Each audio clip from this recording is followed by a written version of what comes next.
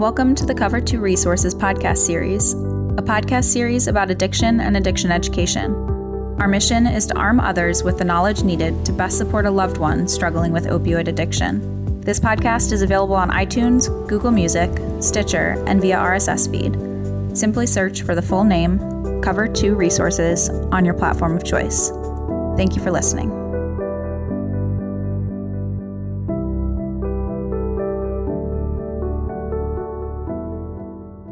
Hi, this is Greg McNeil from Cover 2 Resources.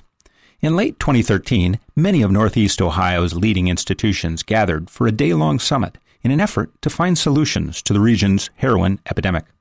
A community action plan was formulated over the course of multiple planning meetings and finalized after the summit.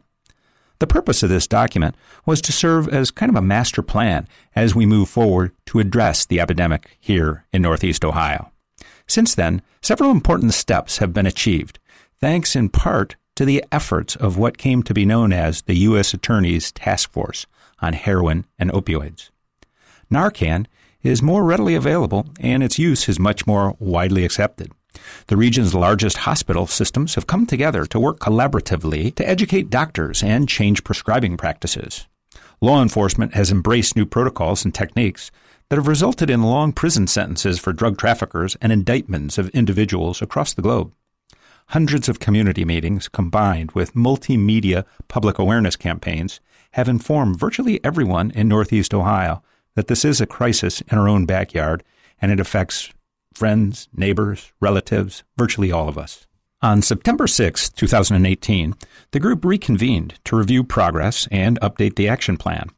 The conference included 4 panels where leaders shared their progress. Today's podcast is the first of a 2-part series on the U.S. Attorney's Conference, Opioids, a crisis still facing our entire community. We begin with opening remarks from Justin Herdman, the United States Attorney for the Northern District of Ohio. So 5 years ago, at this time, I was, as Dave mentioned, I was an assistant U.S. attorney prosecuting national security cases. So these were people like the self-proclaimed anarchists who tried to close the bridge, the Route 82 bridge. They were people like Al-Qaeda supporters who were trying to send cash overseas to buy explosives and other weapons or to get training to kill members of our military overseas. So very important cases. But in those days, 5 years ago, there's no doubt that if you asked anybody at the Department of Justice what the number one priority of the Department of Justice was, they would have told you it was national security cases. Well, I'm here to say as the U.S. Attorney that national security remains a top priority for us at the Department of Justice. But there's no other issue that consumes as much of my own personal time or really the attention of the Department of Justice as it is the crisis that we're all here to discuss today. And that goes all the way up to the top, from the White House on down. The Attorney General was here 2 weeks ago. The reason he was here 2 weeks ago was to announce a number of enforcement initiatives that we have underway related to opioids. And I think that illustrates the importance not only of the issue to the Department of Justice, but also the importance of the Northern District of Ohio and our state in the department's strategies to combat this crisis. So in 2013, at the time I was prosecuting national security cases, we in law enforcement began to realize that there was something underway, that there was a different kind of threat to our community. And that's one that we know now has killed hundreds of thousands of Americans. So think about that for a second. Hundreds of thousands of Americans. And it's true when you look at the numbers. And those people are our neighbors, they're our relatives, and they're our friends. And obviously I don't have to go through a year-by-year recitation of all the grim statistics that we see every day when you work in this line of, when you're in this line of work. And whether you're a physician or whether you're a police officer or someone who works in treatment and recovery, whether you're just a concerned citizen, whether you're somebody who's unfortunately lost someone, you know the ramifications of this epidemic. You're sitting here today, you know that.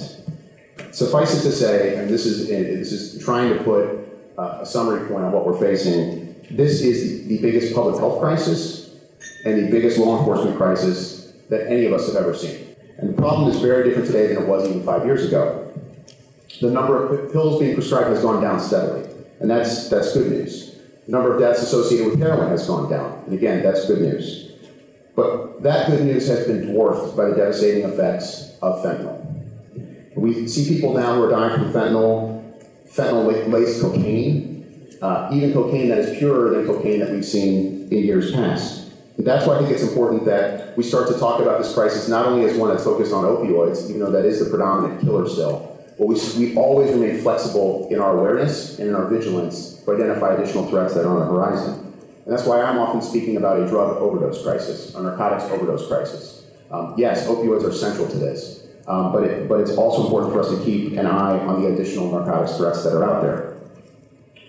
So most of the people here today are experts in your respective fields, and today you'll hear from other experts.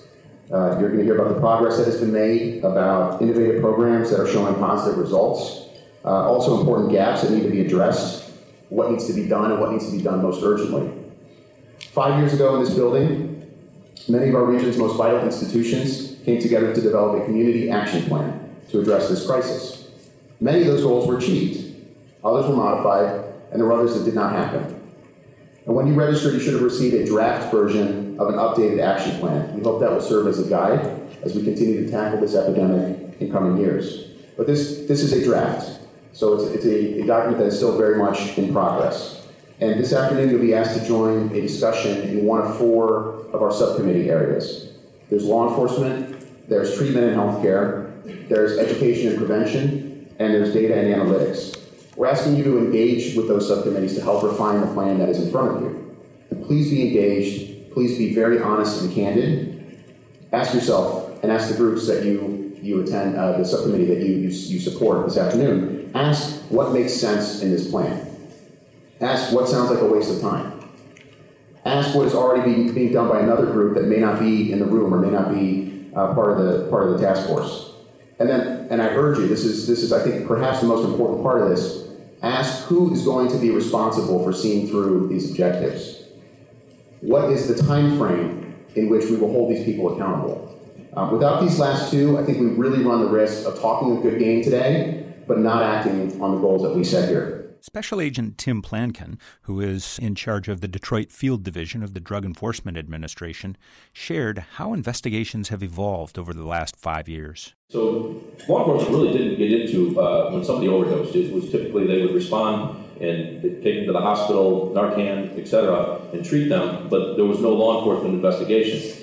The idea was not to go after the addict or the person who overdosed. The idea is to go after the source of supply, because typically what would happen is that source of supply was not only causing one overdose, they're causing dozens, if not hundreds of overdoses. And so our goal was to get the addict treatment and push them in that direction and to go after that source of supply. And that's what those HIDIT teams did. And we started to create them or participate in them. Cleveland Police Department had their own that they had already started. They're the template, national template, and have evolved and continue to be the national template for how overdose death investigations are conducted. We merely teamed up with them. We created other ones in some of the other areas I covered. We get the information that's at the scene, and they work at the whatever happened at the scene, so we can work towards the source of supply. And make no mistake, these sources of supply ultimately are the cartels in Mexico. So when I speak of source of supply, I'm not talking about, you go from the victim, the overdose, to that probably street level source of supply, and that street level is being fed by a larger source of supply, and all the way up the chain, and that's all the way back to Mexico. As things evolved over time, and it really has become another major part of the problem here, is China, in fentanyl and analogs, synthetics of fentanyl coming in from China. Some of them are scheduled and illegal, some of them are not, but they're just as dangerous, if not far more dangerous than fentanyl. And you can get them through the dark web. That's another way we've evolved over time. Is back then the dark web, back then 5 years ago, it's like that was long ago. But back then we were playing in the dark web as far as investigations go. But we've just ramped that up significantly now as to how that works, because there's a lot of fentanyl that can be shipped in for high school kids and college kids, and just anybody could order fentanyl if they knew how to navigate through the dark web. At times, you could even do it through just the normal internet as well. We have a lot of challenges with going dark, as they say, and if anybody doesn't really know what that means, because I didn't when they first started bringing it up several years ago. Encryption. So the reason why you can navigate through the dark web and do some of these things through the internet is everybody wants their protection and their privacy, and that's important. But one of the problems with that is that it creates law enforcement and causes us to go dark, if you will. We can't intercept drug trafficking, just the different activities and so when we talk about, circle back a little bit to the information on these heroin overdose teams, that information goes into databases, and we crunch that database because we're looking for the source of supply. So we may take a phone number from somebody that's at the scene who bought it from a source of supply and work that back all the way. Potentially, our objective is to work it back all the way to that source in Mexico or China or wherever it may be. I sat down with Mike Tobin, a key contributor and organizer for the task force, who shared with me a recent case where the new investigative process came into play. 15 years ago, it was not uncommon that if someone died of a drug overdose, police would roll up on the scene and they would just call the morgue, and the body would be put in a bag and taken away, and that would be it. Not to be to overly simplify, but I think that the general view as well, it's a junkie who's dead, that's the end of it. 5 years ago, when we started to see the surge in deaths, we knew on the law enforcement side we had to deal with this differently. And one of the responses to that was developing a protocol for how you deal with these deaths and what we call HIT teams, heroin-involved death investigation team. Essentially, it's really just treating a fatal overdose as you would a murder or any other crime scene. Detectives get there, they assess the situation, and they look for evidence and clues. That could be looking at someone's cell phone to see who they've been in contact with. That could include, fingerprinting and other testing to determine if there's DNA evidence. The goal is to figure out who sold this person the drugs that killed them, and then taking that information, that evidence, and deciding what to do with that. In some cases, if it's two friends using together and one died and one didn't, maybe we use some discretion on what sorts of charges to file or not file. But in other cases, it's traditional law enforcement drug investigations, which is you figure out who sold this person the drugs that killed them, and then working up the chain. I think a good example of that most recently is when we indicted the two guys last week in China. We were able to trace drugs from China to two fatal overdoses, well, at least two fatal overdoses in Akron. And in one case, a mother came home, found her child dead. She called the police. The police arrived there. They were able to use her thumbprint to open up her phone while she was still there, deceased, of course. And they saw that the last person she had talked to was a number who was, they were talking about drugs. They texted, acting as the girl, hey, I need some more. That drug dealer rolled up right to the house, drugs in his pocket, the exact same drugs that killed her. And so we were able to make criminal cases off of that. Where did he get it, and work up the chain, just like you would in any other drug case if you've seen the movies. So that's one example. On the flip side, I think you certainly heard today and have heard in other meetings and gatherings, police officers talking about getting people addicted into treatment rather than jail, if appropriate. Sometimes, we've heard from people, jail's the best place for them because it sort of forces them to get sober, and in some cases that's true, and in some cases it isn't. But talking to, Commander Gary Gingell from Cleveland Police, who is, again, sort of straight out of central casting for the tough, swaggering cop, he talks about taking someone from Metro Health after they've stabilized over to Stella Maris to get them into treatment. So I think there's been a sea change both in how law enforcement investigates fatal overdoses, but also how they view the users. We will always prosecute the dealers, the people who are profiting off this, the people who are bringing these drugs in. But I think there's a greater recognition that somebody who is racked with this sickness and is in the throes of this addiction, sometimes jail is appropriate for them, but a lot of times treatment might be the better option. After the break, we hear from Tim Plancon from the DEA. He's going to introduce us to the Strike Force, a brand new and innovative program that was just rolled out. This Cover 2 podcast is sponsored by Relink.org. Relink.org is an online research tool that allows you to quickly locate addiction recovery and reentry resources in your area. It includes everything from treatment to housing and employment. Go to relink.org today to find services or add a resource for free. With relink.org, help is just 3 clicks away. Second half of the podcast, Tim Plancon from the DEA introduces us to a new and innovative program known as Strike Force. I've taken Cleveland, which had 41 law enforcement personnel as far as drug investigations, DEA task force, sworn task force officers, and now we're at 68 today. The Cleveland office itself has gone from 62 to 93, and those are significant resources for us because we continuously and always have worked with task force personnel and the other state and local counterparts since the beginning of the time in DEA, and we consistently do that. So what we've done to ramp that up even more, fast forwarding to pretty close to now, is we've partnered up with the OCDETF Strike Force. So OCDETF is the Organized Crime Drug Enforcement Task Force. It's funded out of the U.S. Department of Justice, and it's so basically they're a huge not only funding mechanism but partner out of the Department of Justice to help the different areas with whatever with this epidemic in particular. So the Strike Force is it's actually officially up and running probably within a week or so. I think. We just need some final signatures, but It involves federal law enforcement, the Cleveland Division of Police, and various local law enforcement participants through the task force, as you mentioned. Right. And it's designed really to do. So it'll be co-located where multiple different agencies will be together.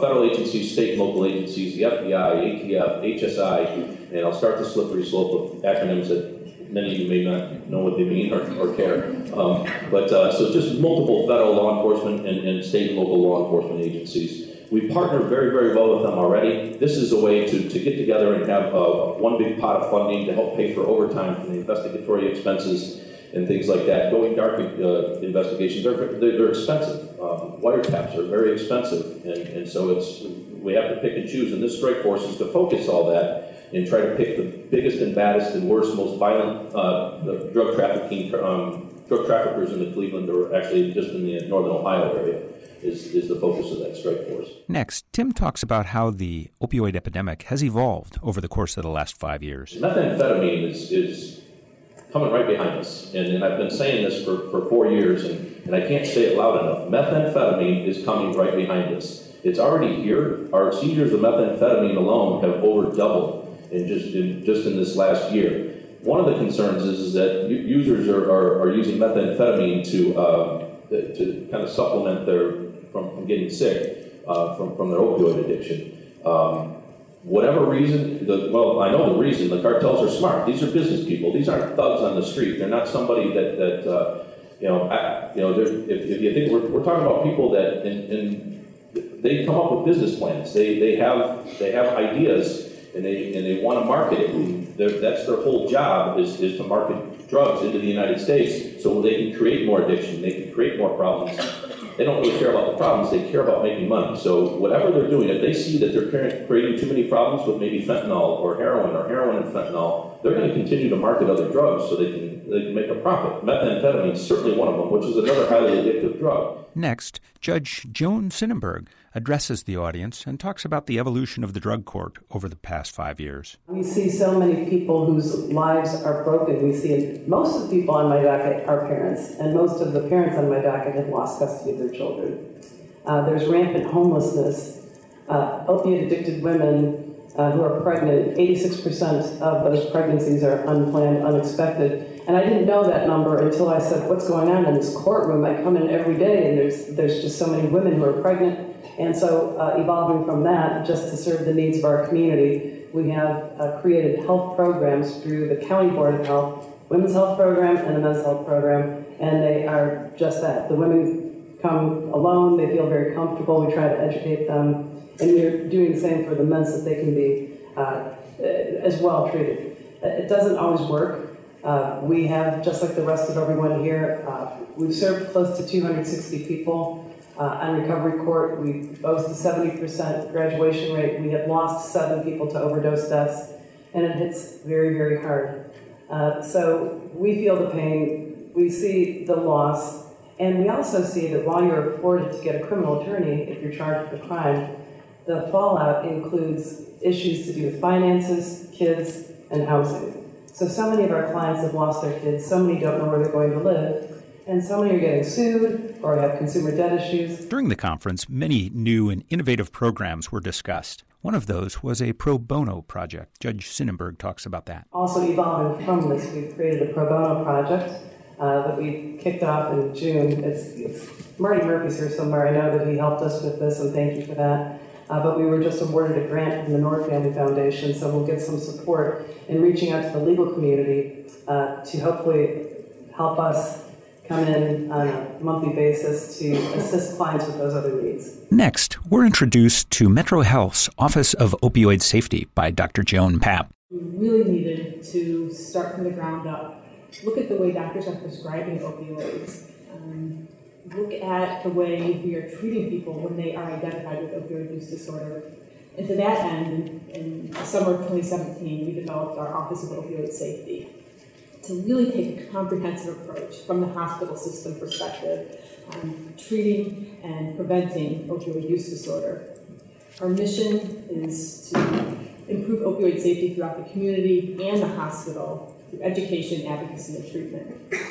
And when I talk about education, one of the ways that we do that is we educate the community. We have a staff of over 13 employees now who are dedicated and helping us to develop a curriculum to educate the community, just like we're doing here today, but also to educate our providers at the hospital, to make sure that they're re-educated on safe opioid prescribing measures, making sure that they're compliant with new state and federal guidelines, and making sure that we're holding accountable our providers and talking to them when we see that they're not doing those things. And we do that in a number of ways. We have 2 full-time opioid educators who are actually here with us today. And we also have put together a full curriculum for providers, including town halls that all providers have to attend on safe opioid prescribing. We do simulation program that involves having a provider sit down and work with an actor to sort of role play how to have a conversation with the person about changing their prescribing, addressing when opioid use disorder is going on, and really how to make things safer for them. Next, Dr. Papp talks about another innovative program where EMS leaves behind naloxone at homes of overdose victims. We were able to start the first ever naloxone distribution program through EMS. So essentially, if a person were to have an overdose, the EMS responded to, and that victim did not choose to be transported to a hospital, those patients or their family members could be provided with the naloxone kit. Cleveland EMS also has a walk-in clinic downtown. Next, Scott Osicki, Adams Board CEO here in Cuyahoga County, reveals how recovery housing in Northeast Ohio has been late to the party to embrace medication-assisted treatment. There are about 50 sober houses that we have been funding through Stella and through the Cleveland Treatment Center. So that's just about over 500 beds that we are supporting. And we continue to support that going through in the future. And that's also part of our priorities that we have recently set at the board. One thing that we really want to emphasize is the use of medication-assisted treatment. So what we're finding, though, is that most of the recovery houses or the sober housing really don't accept people with the medication-assisted treatment. So what we really want to do is change the perception of that. Because if a person has diabetes or heart disease, you'll be on a medication to help you through that. And that's the same with the medication-assisted treatment. So we really want to focus on that as well. But right now, we only have 12 recovery homes that are medication-assisted treatment ready to do that. So we want to really make sure and emphasize that the sober houses, and we want to have learning and teaching of the community to let them know that MAT is really important, and that should be part of your sober living as well. In episode 90, we introduced Anchor ED, a program we found in Rhode Island where recovery coaches were put in every single ED in the state. Now that program has come to Northeast Ohio, and Scott talks about that. Right now, along with Metro Health, we are funding a pilot program called Ascent ED, And what that is that they're in the emergency room after a person is revived and stabilized from an overdose, that there is 24 hours a day a peer recovery supporter, peer recovery coach to come and actually meet with that person and let them know the importance of getting into detox and getting into recovery. And then they also help them navigate the system as well as help them through the recovery process. And that's another priority we have going forward in our funding this year, is the use of peer recovery support. Next, Dr. Robert Bales shares more on medication-assisted treatment. Over the past 5 years, we've really seen more and more scientific evidence that supports treatment, and treatment beyond 1 year on medication really improves long-standing recovery. So the science behind this has been mounting over the last several years. At Cleveland Clinic, we're trying to increase the number of family doctors across our health system who are trained and licensed to provide buprenorphine products for medication-assisted treatment. One way I think about this is family physicians are really good at managing chronic diseases over somebody's lifespan.